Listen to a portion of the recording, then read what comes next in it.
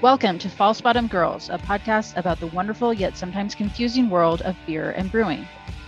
Hi, I'm Rachel Hudson, owner of Pilot Brewing and an advanced Cicerone. Hi, I'm Jen Blair, sensory expert, homebrewer, and advanced Cicerone. We're here. We're not excited about this topic. No. Very Start interesting. Start over. I'll start. Okay. Welcome, everybody, to our show, False Bottom Girls. I am Rachel, and this is Jen. Hello. And I decided to start the show today. I don't know why. Jen's got a bad attitude. It just felt right. It just felt right. I was going to say we're back from our hiatus, but that's not true. We've had a couple episodes, but we are here today to talk about spontaneous fermentation. We've mentioned in past episodes that we would get on to this topic for you all, so we are tackling it.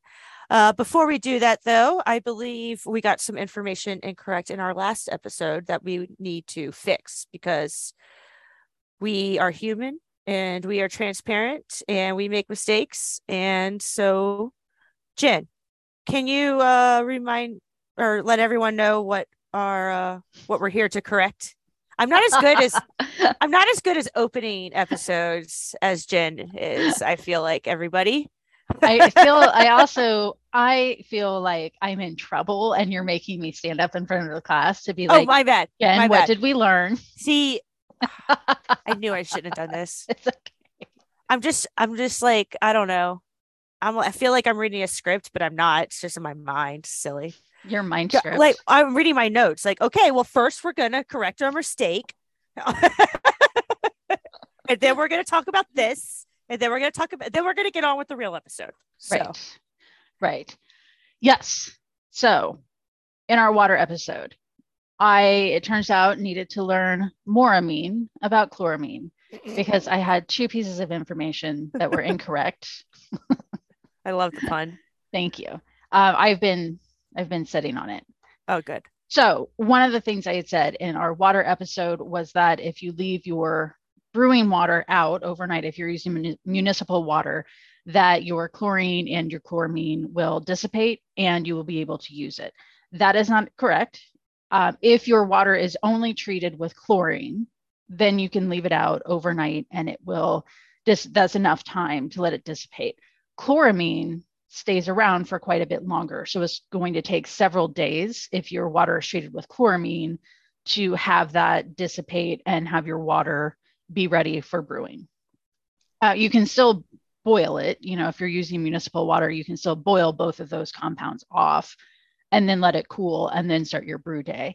And then the other piece of information that I learned or clarified for myself was that Camden tablets will get rid of chloramine, but it takes twice the amount of Camden tablets or, metabisulfite to get rid of chloramine.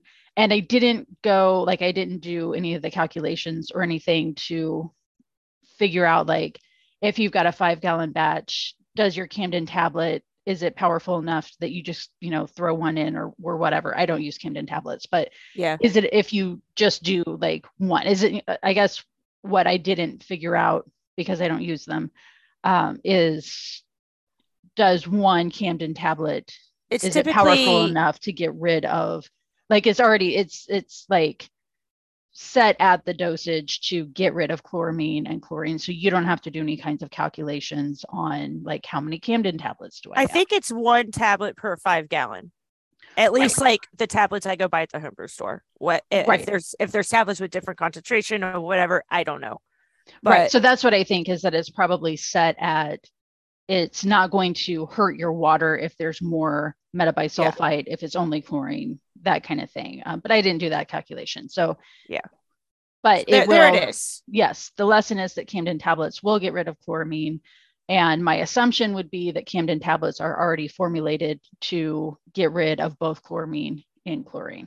So thank you for both of the listeners who asked about that. And Rachel and I talked about this. It's really, really important for us, like she said, to be transparent. You can see right through us. But, I think all of us, when you're learning something and there are a lot of experts, expertise is not perfection. And so it Yeah. is important for us to make sure that we are getting the information correct. And I'm a nerd who loves and always loves studying. So when somebody says, hey, I thought that it was this instead of that, I'm like, ooh, I've got a mystery to solve. I'm going to get out my books. I'm going to read everything. I'm going to make notes. And I enjoy that. And I want to have that deeper understanding. And so because of those two questions that were posed to me, I now have a deeper understanding of chloramine, and I was mistaken about both things. And so as a home brewer, that's something that I'm like, okay. And I want to say the Camden tablet thing I read on like an online forum, which is what I Yeah. get for trusting anything that I read in an online homebrew Well, it's good to forum. know. I do remember reading something about camel tablets and water a while ago, but I've only used them with fruits to sanitize fruit in my experience. So Right. it's the more you know. The Yes. more you And know. so just to underscore that we welcome people Yes. asking us questions. If we say something and you're like, I don't think that's quite right, Yeah. Definitely, please call ask us out us. Yeah, because because yeah, we want to be right. We want to know for our own personal growth, and we want to be able to correct things because we don't want to seem like we have this attitude that we know it all and you shouldn't correct us. Like, no. right. Because there are a lot of people in the industry who are Yeah. like that. And I was telling Rachel before we started recording, like one of my biggest fears in the industry is that at some point I've said something wrong and no one corrected me, and everybody's like elbowing each other and being like, she thinks this. And like it becomes like a joke, Yeah. because there are definitely people in the industry that I think that about, that I'm like, you have never once given me the impression that you would be okay with me Yeah. challenging something that you It's very said. true. Yeah. And that's a game that I tend to play with a lot of people who are in the industry. There's one person in particular, I won't name names. If you buy me a couple of beers, I would probably tell you. But as I learned more about the things that they've written, I'm like, well, that doesn't seem quite right. And then hearing from other people like, oh yeah, no, where it's well known that this person is not in authority. And it's like, but then why do you keep asking this person to speak and to write articles and and things like that? And so I've just started playing this game in my head with some of these people who are so-called authorities of like, is this a really knowledgeable beer writer, or was this a guy who was writing about beer in 2000? Is this a really knowledgeable brewer, or is this a guy who was brewing beer in 2000? Yeah. And was just like around. The more I have grown in this beer world and learn, I have done that as well. I have seen like a certain person be like, oh, they're gonna be teaching this. And I'm like, what? Like, excuse me? Like, people are gonna pay money for this? Oh, no, no, no, I must do something. Like, Right. but hey, I have definitely played my fair share of fake it till you make it. Eventually you do got to make it. But Right. hey, you know what? I've also been the person to take on a topic and say, yeah, I'll do that. And then right after that phone call, I go and look up what the hell it is. So Oh yeah. Yes, I can't absolutely. say. Yes, the very first time I ever moderated a panel for a conference, they emailed me and said, would you moderate this panel for a conference? And I said, yes, I will. And then I Googled how to moderate a panel for a conference. And that's the thing. And that's, so many people do that. And you don't know that. You don't see that background, but like, that's what a lot of people do, is just say, yeah, I can do that, because you can do that. Yes. You can do that, and you'll figure it out. So, again, I really appreciate when people also, respect this relationship that we have as podcasters and podcastees, of understanding that it's okay to reach out to us with those kinds of questions, because I don't think that well, for me, it's very meaningful, because that means that, Rachel, you and I are doing our jobs of creating a community that is inclusive and respectful of each other. So I totally agree. Don't ever hesitate to reach out with questions about something that we've said, and know that we take it seriously and that we'll look into it. And yeah, so those were my chloramine facts that I've learned over the past couple of weeks. And also, one last news item, or I guess update for everyone who, if you listen to this, you've probably already deduced that I did not pass my Master Cicerone exam. On my second attempt, I got 2 points away, which was super disappointing. I felt like I was pretty confident that I had passed, which I remember one of the times that I took the advanced Cicerone exam. So I have a lot of respect for people who can pass their Cicerone exam or any exam really on the first time. I have not, with the exception of the certified beer server. It's taken me multiple attempts for each level. And I remember one of the times I took advanced, like leaving the exam and being like, I got this. I did so good. And then, like, as it came closer to results being reported, I was like, well, I did get that wrong. And I did get that wrong. And I got that wrong. And I got that wrong. And then realizing, like, oh shit, I don't think that I passed actually. And it was the same thing. I think I missed it by like 1 or 2 points. Yeah. So I was majorly bummed. It's not just about what you know, how much you know. It's also a test of endurance. Mm-hmm. I have been there, and I remember going in day 2, because 2-day test, and at the beginning of day 2, and just being like, just get me the fuck out of here. Yeah.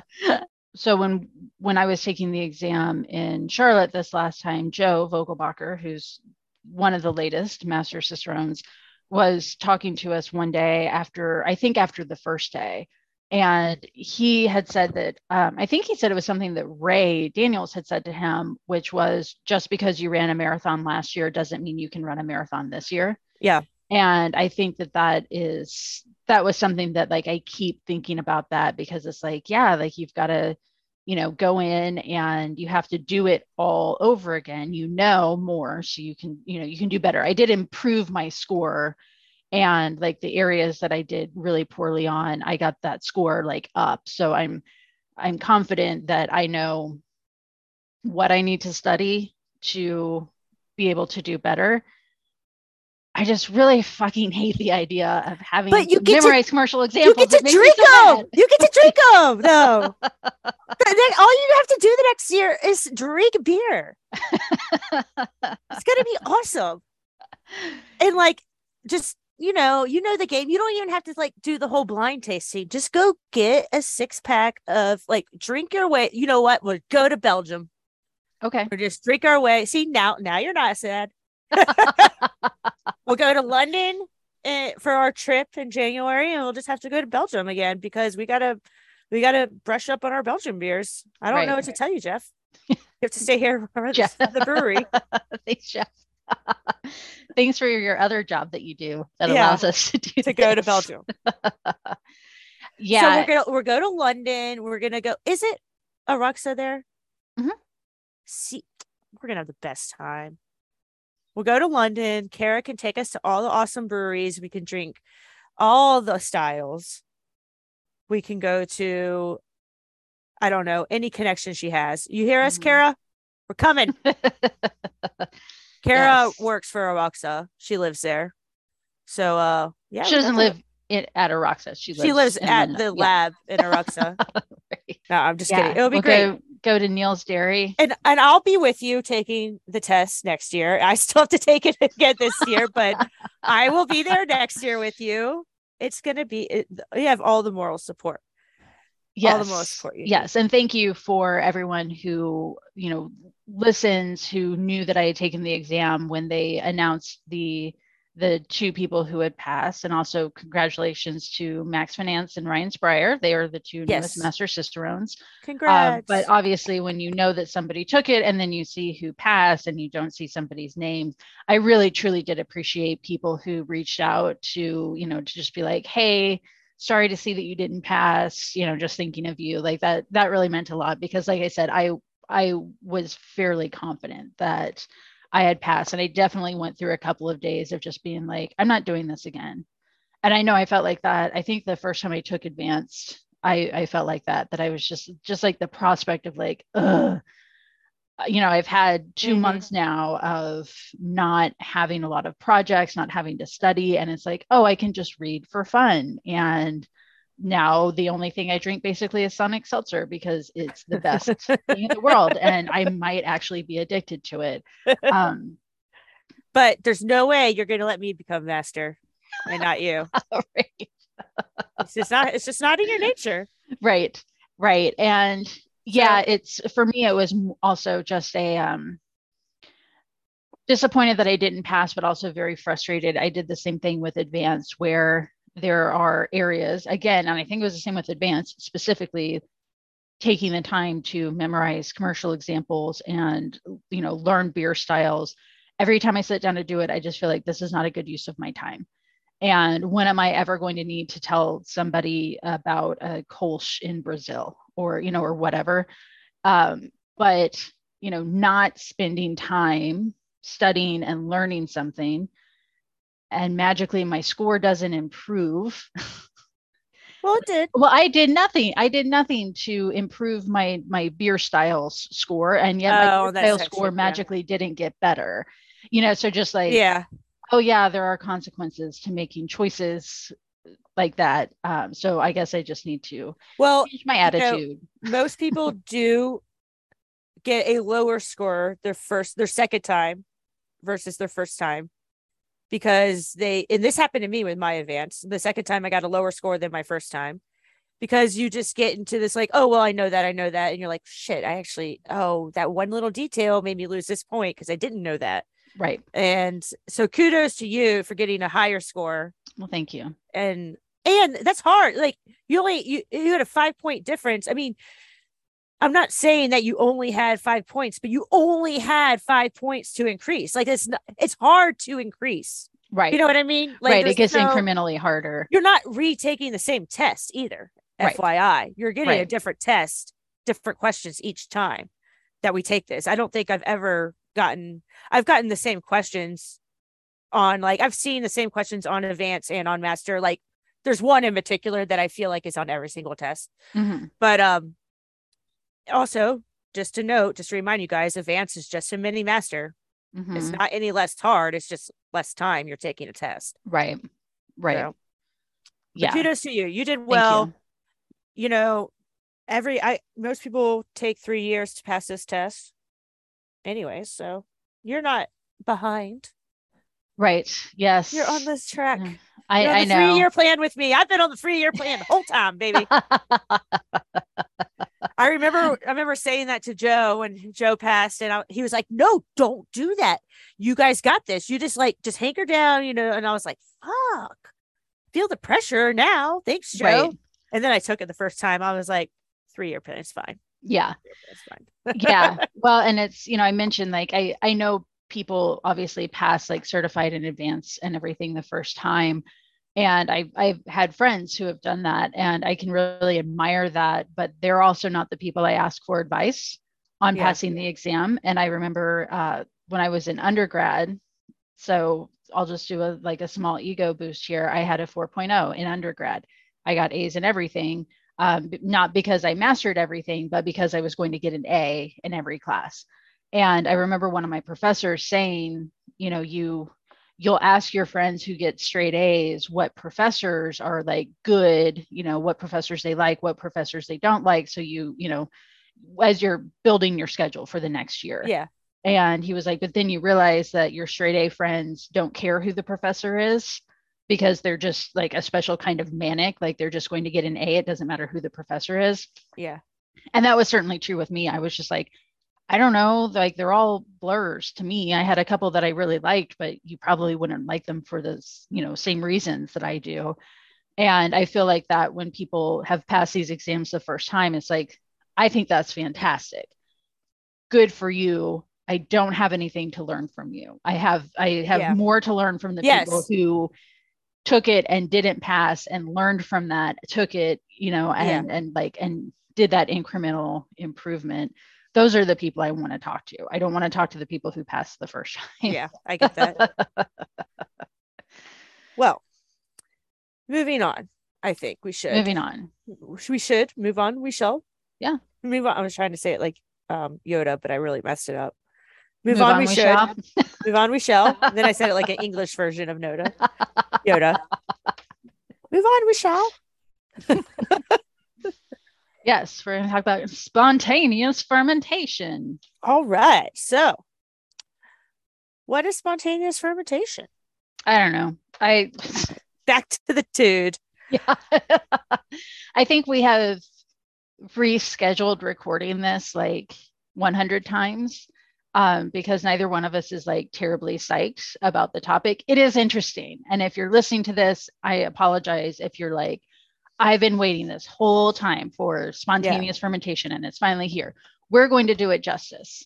But just, sometimes we pick topics and it's like, oh yeah, we do need to cover this because even as we said we would. Right. Well, and like, even as we were talking through our outline for today, it's like, well, we have done, entire episodes about some of these. So you'll hear us a lot. This is going to be a very self-referential episode because we have done entire episodes dedicated to certain aspects of spontaneous fermentation, but we haven't just talked about spontaneous fermentation. And now we're putting together the big picture. Right. So we're kind of filling in, like we started, I guess we started very narrow and now we're giving you the 30,000 foot view of spontaneous fermentation. So spontaneous fermentation is, I will say, one of the things that I find, and I find spontaneous fermentation to be interesting. I don't want somebody hearing this thinking that Jen Blair hates spontaneous fermentation. I don't. But one of the things I find the most interesting about spontaneous fermentation is that it's still not understood completely. Like science hasn't been able to explain spontaneous fermentation all the way. And there are certain areas within beer and brewing, particularly with fermentation, like H2S that, and spontaneous fermentation, that they still haven't figured it out. And I think that that's super cool because it's like, well, I thought we had everything figured out when it came to beer. And I'm guessing something like spontaneous fermentation hasn't been figured out because the big companies in the world, the big brewing companies, the macro beers, they spend a ton of money on research, but they spend a ton of money on making a macro beer. So making it consistent, making it as, agreeable to as many people as possible. And spontaneous fermentation, Brettanomyces, all of that stuff is, the opposite of what they're wanting to do. So there's like that research just isn't there because. And same with like winemakers.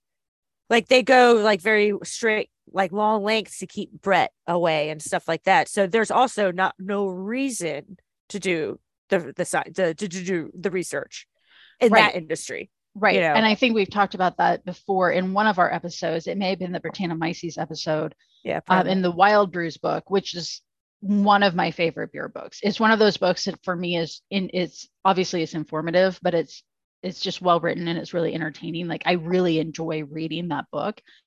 But he talks about that with, I think it was with Brettanomyces, where everyone for so long was like, don't try to brew with Brett. It'll infect your entire brewery. You're going to have to burn it down and change your name and move someplace else. And it's like, no, that's not actually the case. It's just that all of the research is done by companies who absolutely cannot adjust for Brettanomyces in their brewery. And if you are, conscious of like your soft components on your cold side and all of that, like you can have mixed fermentations with clean fermentations in the same space. But again, all of the research up until like the last 10, 15 years has been macro breweries, you have to keep it out. And so everybody just kind of took that as conventional wisdom. And it's like, no, it's not. It's conventional wisdom for this one specific part of the brewing industry. Yeah. So that is the reason that, what we know in the brewing world, spontaneous fermentation is very much on an art side, I would say, because it's God. And I got to give it to these breweries that do produce the same spontaneously fermented beer year after year, because that takes a lot of blending and careful judgment from the brewmaster. And it's really an art to get that to stay consistent. I mean, to make a good one is hard enough, but to make the same good one over and over when you're relying on wild organisms, because we don't know how they're going to behave and how long they're going to take to, or if it's even going to reach the same flavor. Right. You know, so it is really interesting. And spontaneous fermentation was very much on accident in the beginning of time, if you will. It was not known at first, you know, just like yeast wasn't known in beer. Like no one knew that was yeast and what it was doing. They just thought it was this magical thing that you could reuse, which it was. Right. But, you know, and then you start to realize, oh, you know, if I do leave this out for some reason, the air is making this taste different and making me feel good with the alcohol it's creating. Right. So it is like kind of cool to take this really unique part of nature and to make beer out of it, and consistent beer too. Right. Exactly. And have you ever done a wild yeast capture? This is not exactly the same as spontaneous well, it is spontaneous fermentation, but every year, so I'm saying it out loud, I'm setting an intention. I will do this year and I will report back my results. Every spring and fall, I'm like, I'm going to do a wild yeast capture and I'm going to propagate the yeast and see what what can I brew with the wild yeast that's around my house. Yeah. And like every year, I'm just like, this is the year I'm going to do it. And I never do it. So I will do it this year. And if I don't do it this year, I will not ever bring it up again. But in I think it's the American Sour Beers book by Michael Tonsmeyer, where he talks about how you can do that wild yeast capture. For me, I think I've got some cans of Proper in the refrigerator. I'll probably just do that. But like in my yard, I have a giant fig tree. I have blueberry bushes. I have strawberries. I have wild strawberries. You know, we've got like a lot of fruit trees and things, not only in our yard, but also in the neighborhood. And I'm always just like, this would be a perfect place to try to do this. And we're also, you know, in a suburb, in a neighborhood. There have been times that I've thought about doing it that I'm just like, but this is going to be mostly like, I probably wouldn't try to do it someplace like Chicago, where there's just going to be like a lot of exhaust, smoke, and pollution. Yeah. Right. But, you know, maybe I would, and maybe I would get nice, might be fine, yeast from that. Yeah. So yes, I will set an intention that I will make a spontaneously fermented beer and let all of you know how it goes. Good. see what I can grow. Yeah. So I mean, it's probably a good point to touch on like wild versus sour, because so many people don't understand that wild and sour beers are not the same thing. They drives me crazy. Yeah, they taste completely different. They're one's made from bacteria, one's made from yeast. So, you know, a wild beer is going to be something that is made from spontaneous fermentation from wild yeast in the air, like Brett, for example. Yes, you can buy Brett and pitch it. You don't have to you don't have to rely on the air or spontaneous fermentation to make a wild beer. Now, if you want spontaneous fermentation, you have to do it. You know what I mean? Like, you can't just be like, oh, here's a Brett beer. It was spontaneously fermented when it wasn't. Right. Because you're that was inoculated. History. Yeah. Exactly. That's the difference. Thank you for saying that word. That's what I was looking for. This is the difference between intentionally pitching something and not intentionally pitching something. Right. And then sour is like acidifying the beer with bacteria. So you can have like Lactobacillus, Pediococcus, Acetobacter. And I know we've done episodes about these organisms before, so you can definitely go back to those episodes to learn more about the specific organisms. But these are going to sour the beer, lowering the pH, making it that tart, acidic taste, versus like, you know, wild notes from Brett can be more barnyard or hay or horse-like, or even depending on the strain of Brett, maybe very fruity too. So talking about two different things. And I remember going with you, and we were in Chicago. We went to Off color. Yeah, so I remember Off going color. with you to Off Color Brewery. One of my top 5 favorite breweries of all time. Oh man, and on the Also, wall. the bathroom Yeah. has the best tile of any bathroom in the world. I swear we were not tripping when we went there. Right. No, but the Off color is just so charming. It's just so quaint and It is. charming. It's a great little brewery in Chicago. And on the wall up above the bar, it said they had a sign that says, wild is not the same thing as sour. Right. And I was just like, oh, yes. I love They that. have a shirt that says that too. Yeah, I love Wild doesn't mean sour. Yes, wild doesn't mean sour. So that's your takeaway from anything today. If you remember one thing today, wild beer and sour beer are not the same. Right. And They can, like you said, a wild beer can have, like a lot of times it's going to be mixed fermentation. Yes. So it will be wild and sour.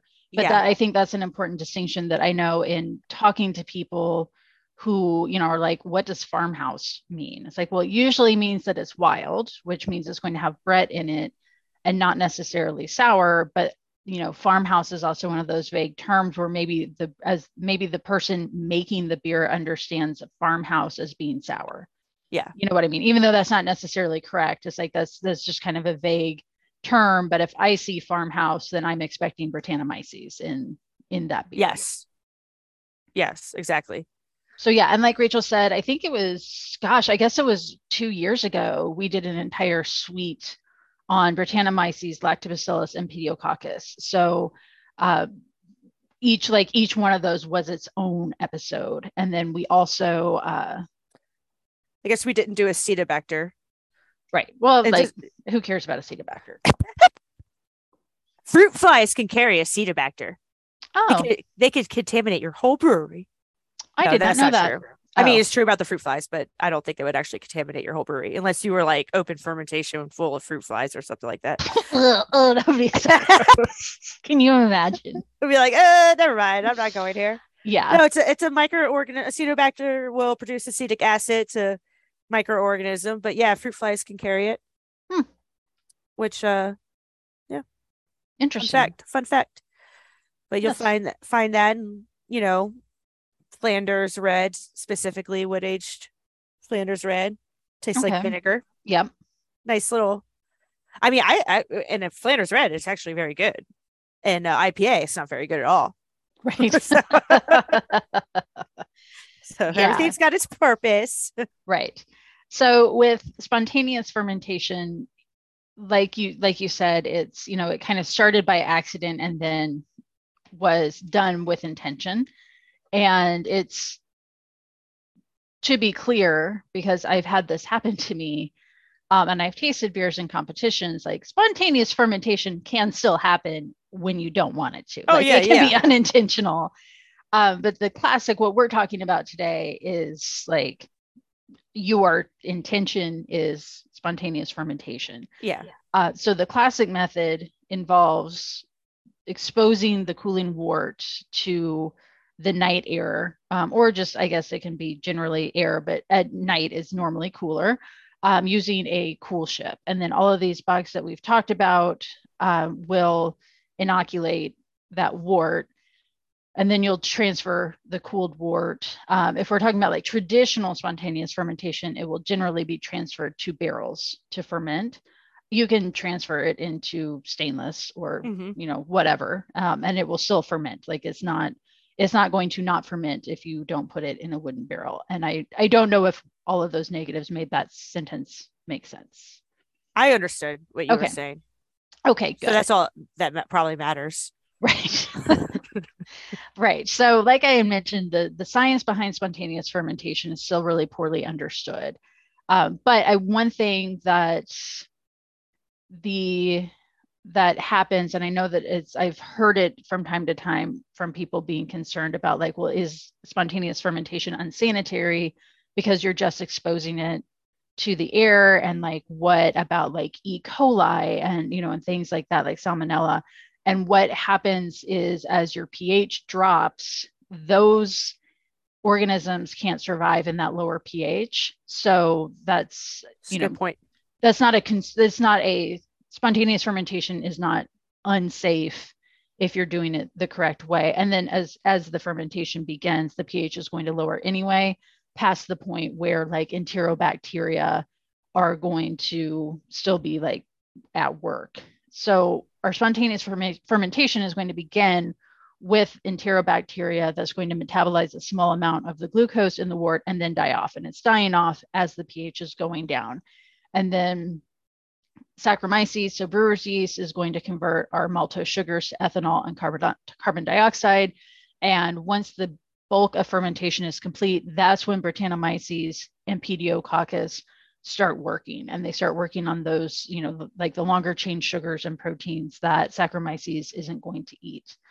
And so it takes, spontaneous fermentation takes a while. And like Rachel said, it's a lot of the products are, the finished products are done by blending, and that like being a blender is such an art form.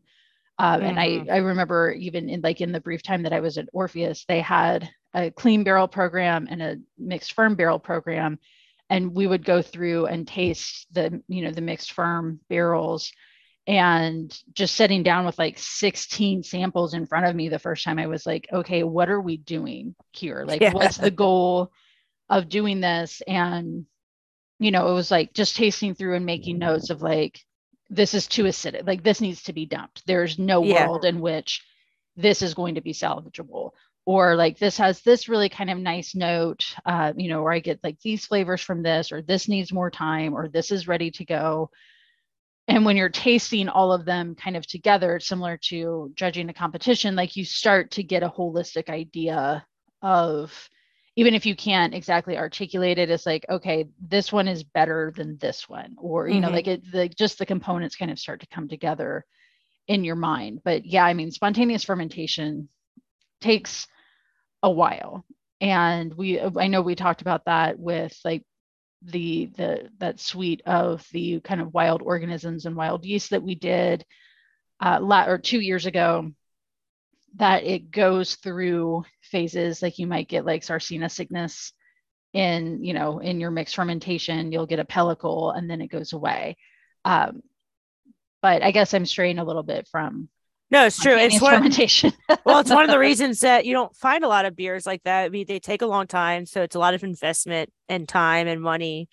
There's a lot for something that's not guaranteed. Yeah, there's a lot of room for infection of any clean beer that you might want to do. So there's a good reason why there's not a lot of research. It's not a lot of effort. I mean, there's a good amount of people doing it, but in the grand scheme of things, it's not as popular as clean beer. Or even barrel aged beer, like a wooden barrel aged, like non-bacteria, spontaneously fermented.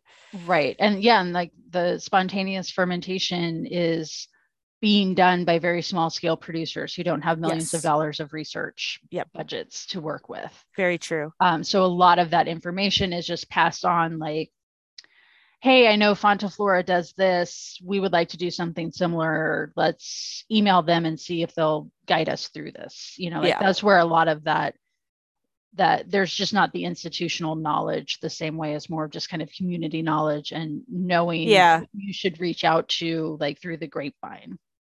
That's true. Yeah, there's a little bit you could read here or there, but it all is pretty save the general information that you'll get. Makes it easy for testing purposes. This is what I need to know. We're good. Don't have to be a scientist. Right.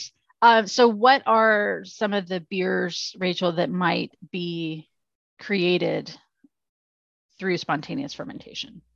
Well, beer style specifically, you're talking about lambic, which also is going to lead you to your goose, as we touched base in our goose episode, if you want to learn more about that. And then we have our sour red and brown ales, our Flanders red and Obrun. Those will take different paths. For example, Flanders red beers are going to be aged in wood, whereas Obrun is going to be aged in stainless steel. So you get a lot more funk from those Randers Fled red beers than you do. You said Randers Fled. Randers Fled. Whoops. Flanders red. It's kind of like hard. Now I'm not going to be able to say it any other way. Flanders red West Flanders Red. I think that was my problem, was I was trying to say West. Let's get that West out of there. Right. Red Flanders, West Red, Flanders Red. How many reds would Flanders Red and Red West could Flanders Red West? There you go. How's that one for you? Nailed it. American sour. Also, we need that on a shirt beers. when we get ready. When we start doing merch, we'll have that on a shirt. So those are the main styles. Of course, your American sour beers that American breweries like to make. Am I missing anything? Don't ask me. I don't know beer styles. Gose, Berliner Weiss all rely on some, at least traditionally, would rely on some sort of spontaneous fermentation. We can make all these beers now without spontaneous fermentation. Right, exactly. And that's, I was talking to someone the other day about them getting ready to take their BJCP written exam. And one of the things you have to do on that exam is write an all grain recipe, like start to finish. Like it should look like you've used brewing software, when you're finished with it. Somebody should be able to take what you wrote, take it to the homebrew store, get their ingredients, take it home and brew with it. Like percentage wise, like 20% base malt, like 80% base malt, 20, like that, well, or like. No, like you're told like this is a 5-gallon batch. Got you. So it's like most of the guidance I've read has said like just every recipe is going to have 10 pounds of grain. You know what I mean? And like kind of just simplify it for yourself. But we were talking about they give you a list of here's 9 potential beer styles that you might be asked about. And which is nice because it's like, okay, I only need to worry about making an all grain recipe for these styles. And some of them like German Pils or Weiss beer or Czech premium pale lager, traditionally would be decocted. And for that exam, you can say this would traditionally be decocted. I'm doing this as single infusion. And that's you saying like, we don't have to do spontaneous fermentation to produce these beers now. Yeah. That's what that made me think of. It's like, you don't have to do decoction to make those. Yeah, exactly. Beers. Yeah. So you can buy all of these, organisms. You can do them in various blends. And I think I've mentioned this before too. If you are, and this is not spontaneous fermentation, but if you are looking to do like a mixed ferm beer, pay attention when you buy your yeast to what strains are in it. I want to say it's one of Omega's, like all the Bretts or something. One of theirs has the Brett Brux in it, which I don't like. That's the strain that will give you kind of that rubbery phenolic character. Mm-hmm. And I didn't realize that when I bought it, and then was just like, wow, oh, this is so bad. So just make sure you're reading the package and you understand what each one of those, what flavors each one of the strains in there is going to impart. But with spontaneous fermentation, you don't really have that choice.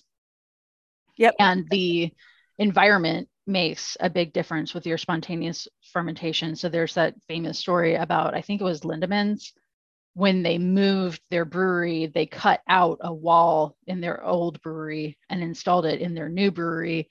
So they would have that inoculation of the bugs that had like soaked into, the ambient setting. I mean, when you're trying to make a consistent product, I get that. I mean, it almost seems like a little superstitious, but I get it. Yeah, like now, it's there. I do believe that there is like, a lot of these traditional spontaneous fermented beers. We talk about Zen Valley and, Belgium, and that being the Mecca. But of course you could make these beers anywhere.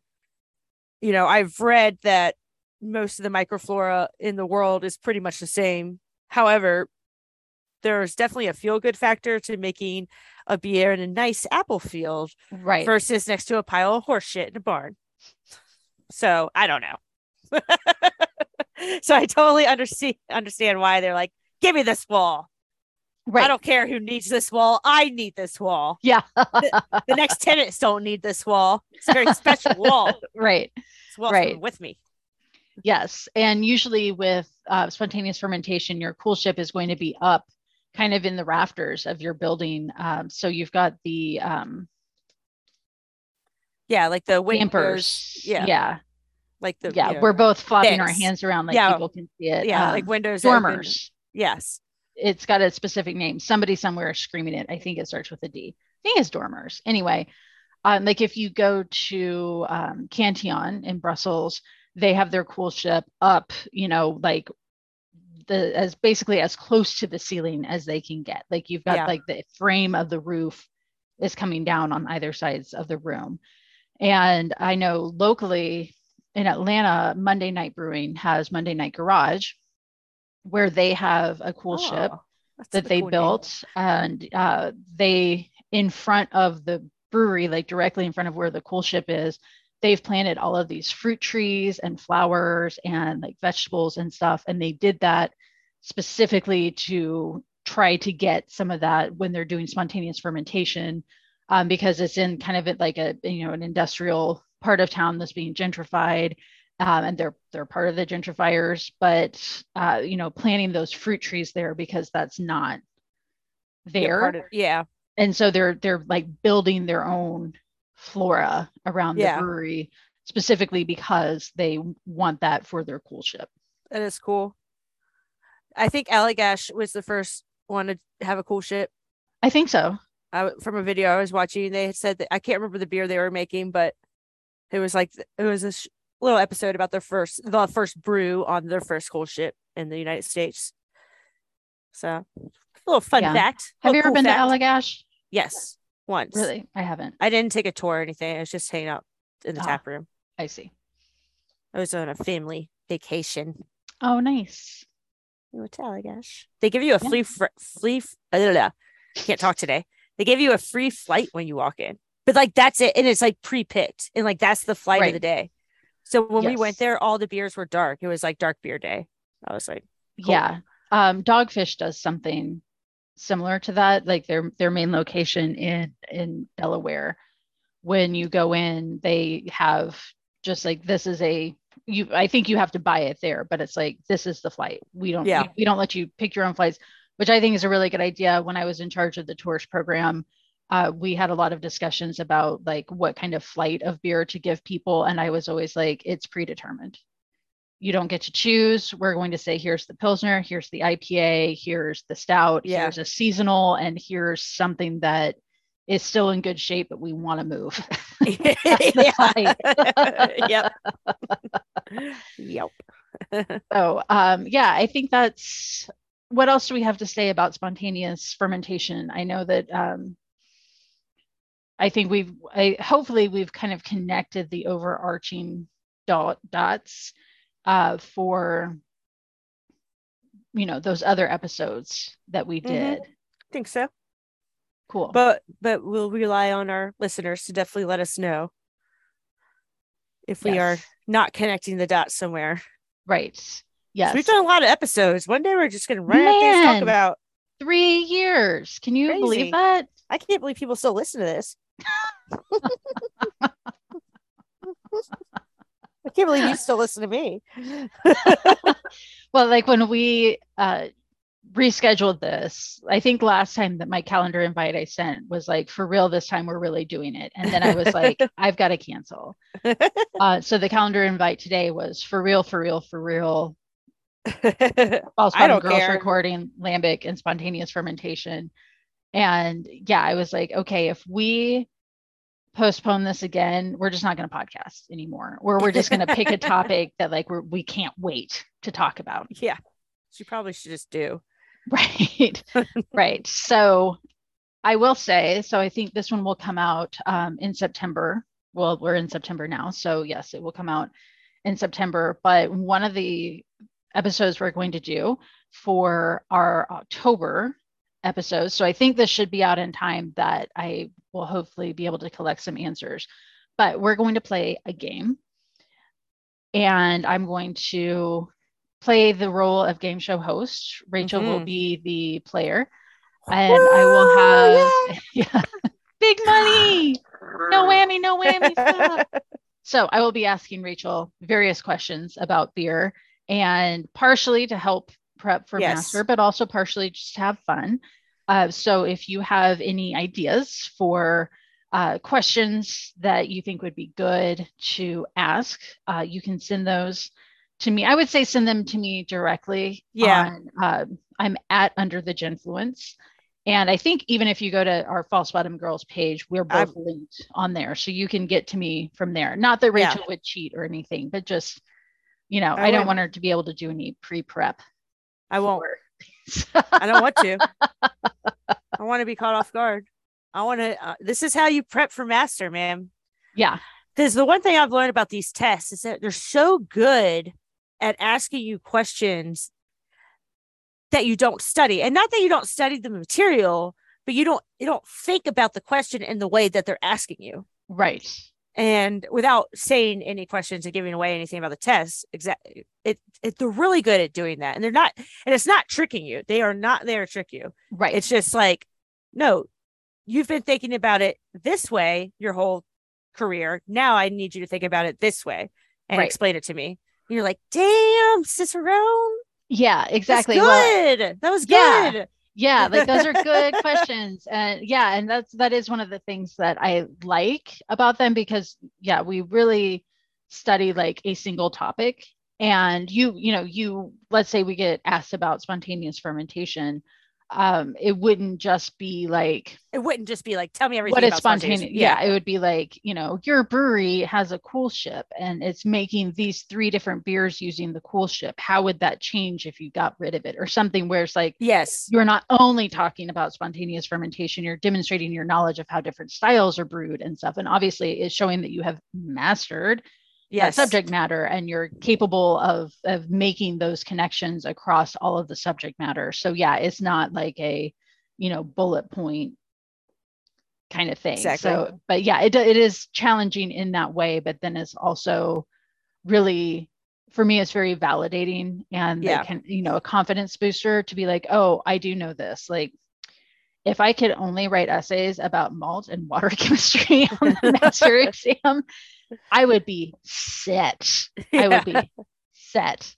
Like those, every time I'm just like, give them to me. Yum, yum, yum, yum, yum, yum, yum, yum, yum. I can do those all day. Like, don't ask me about any of the other bullshit. Don't ask me about beer styles or commercial examples, because I hate it.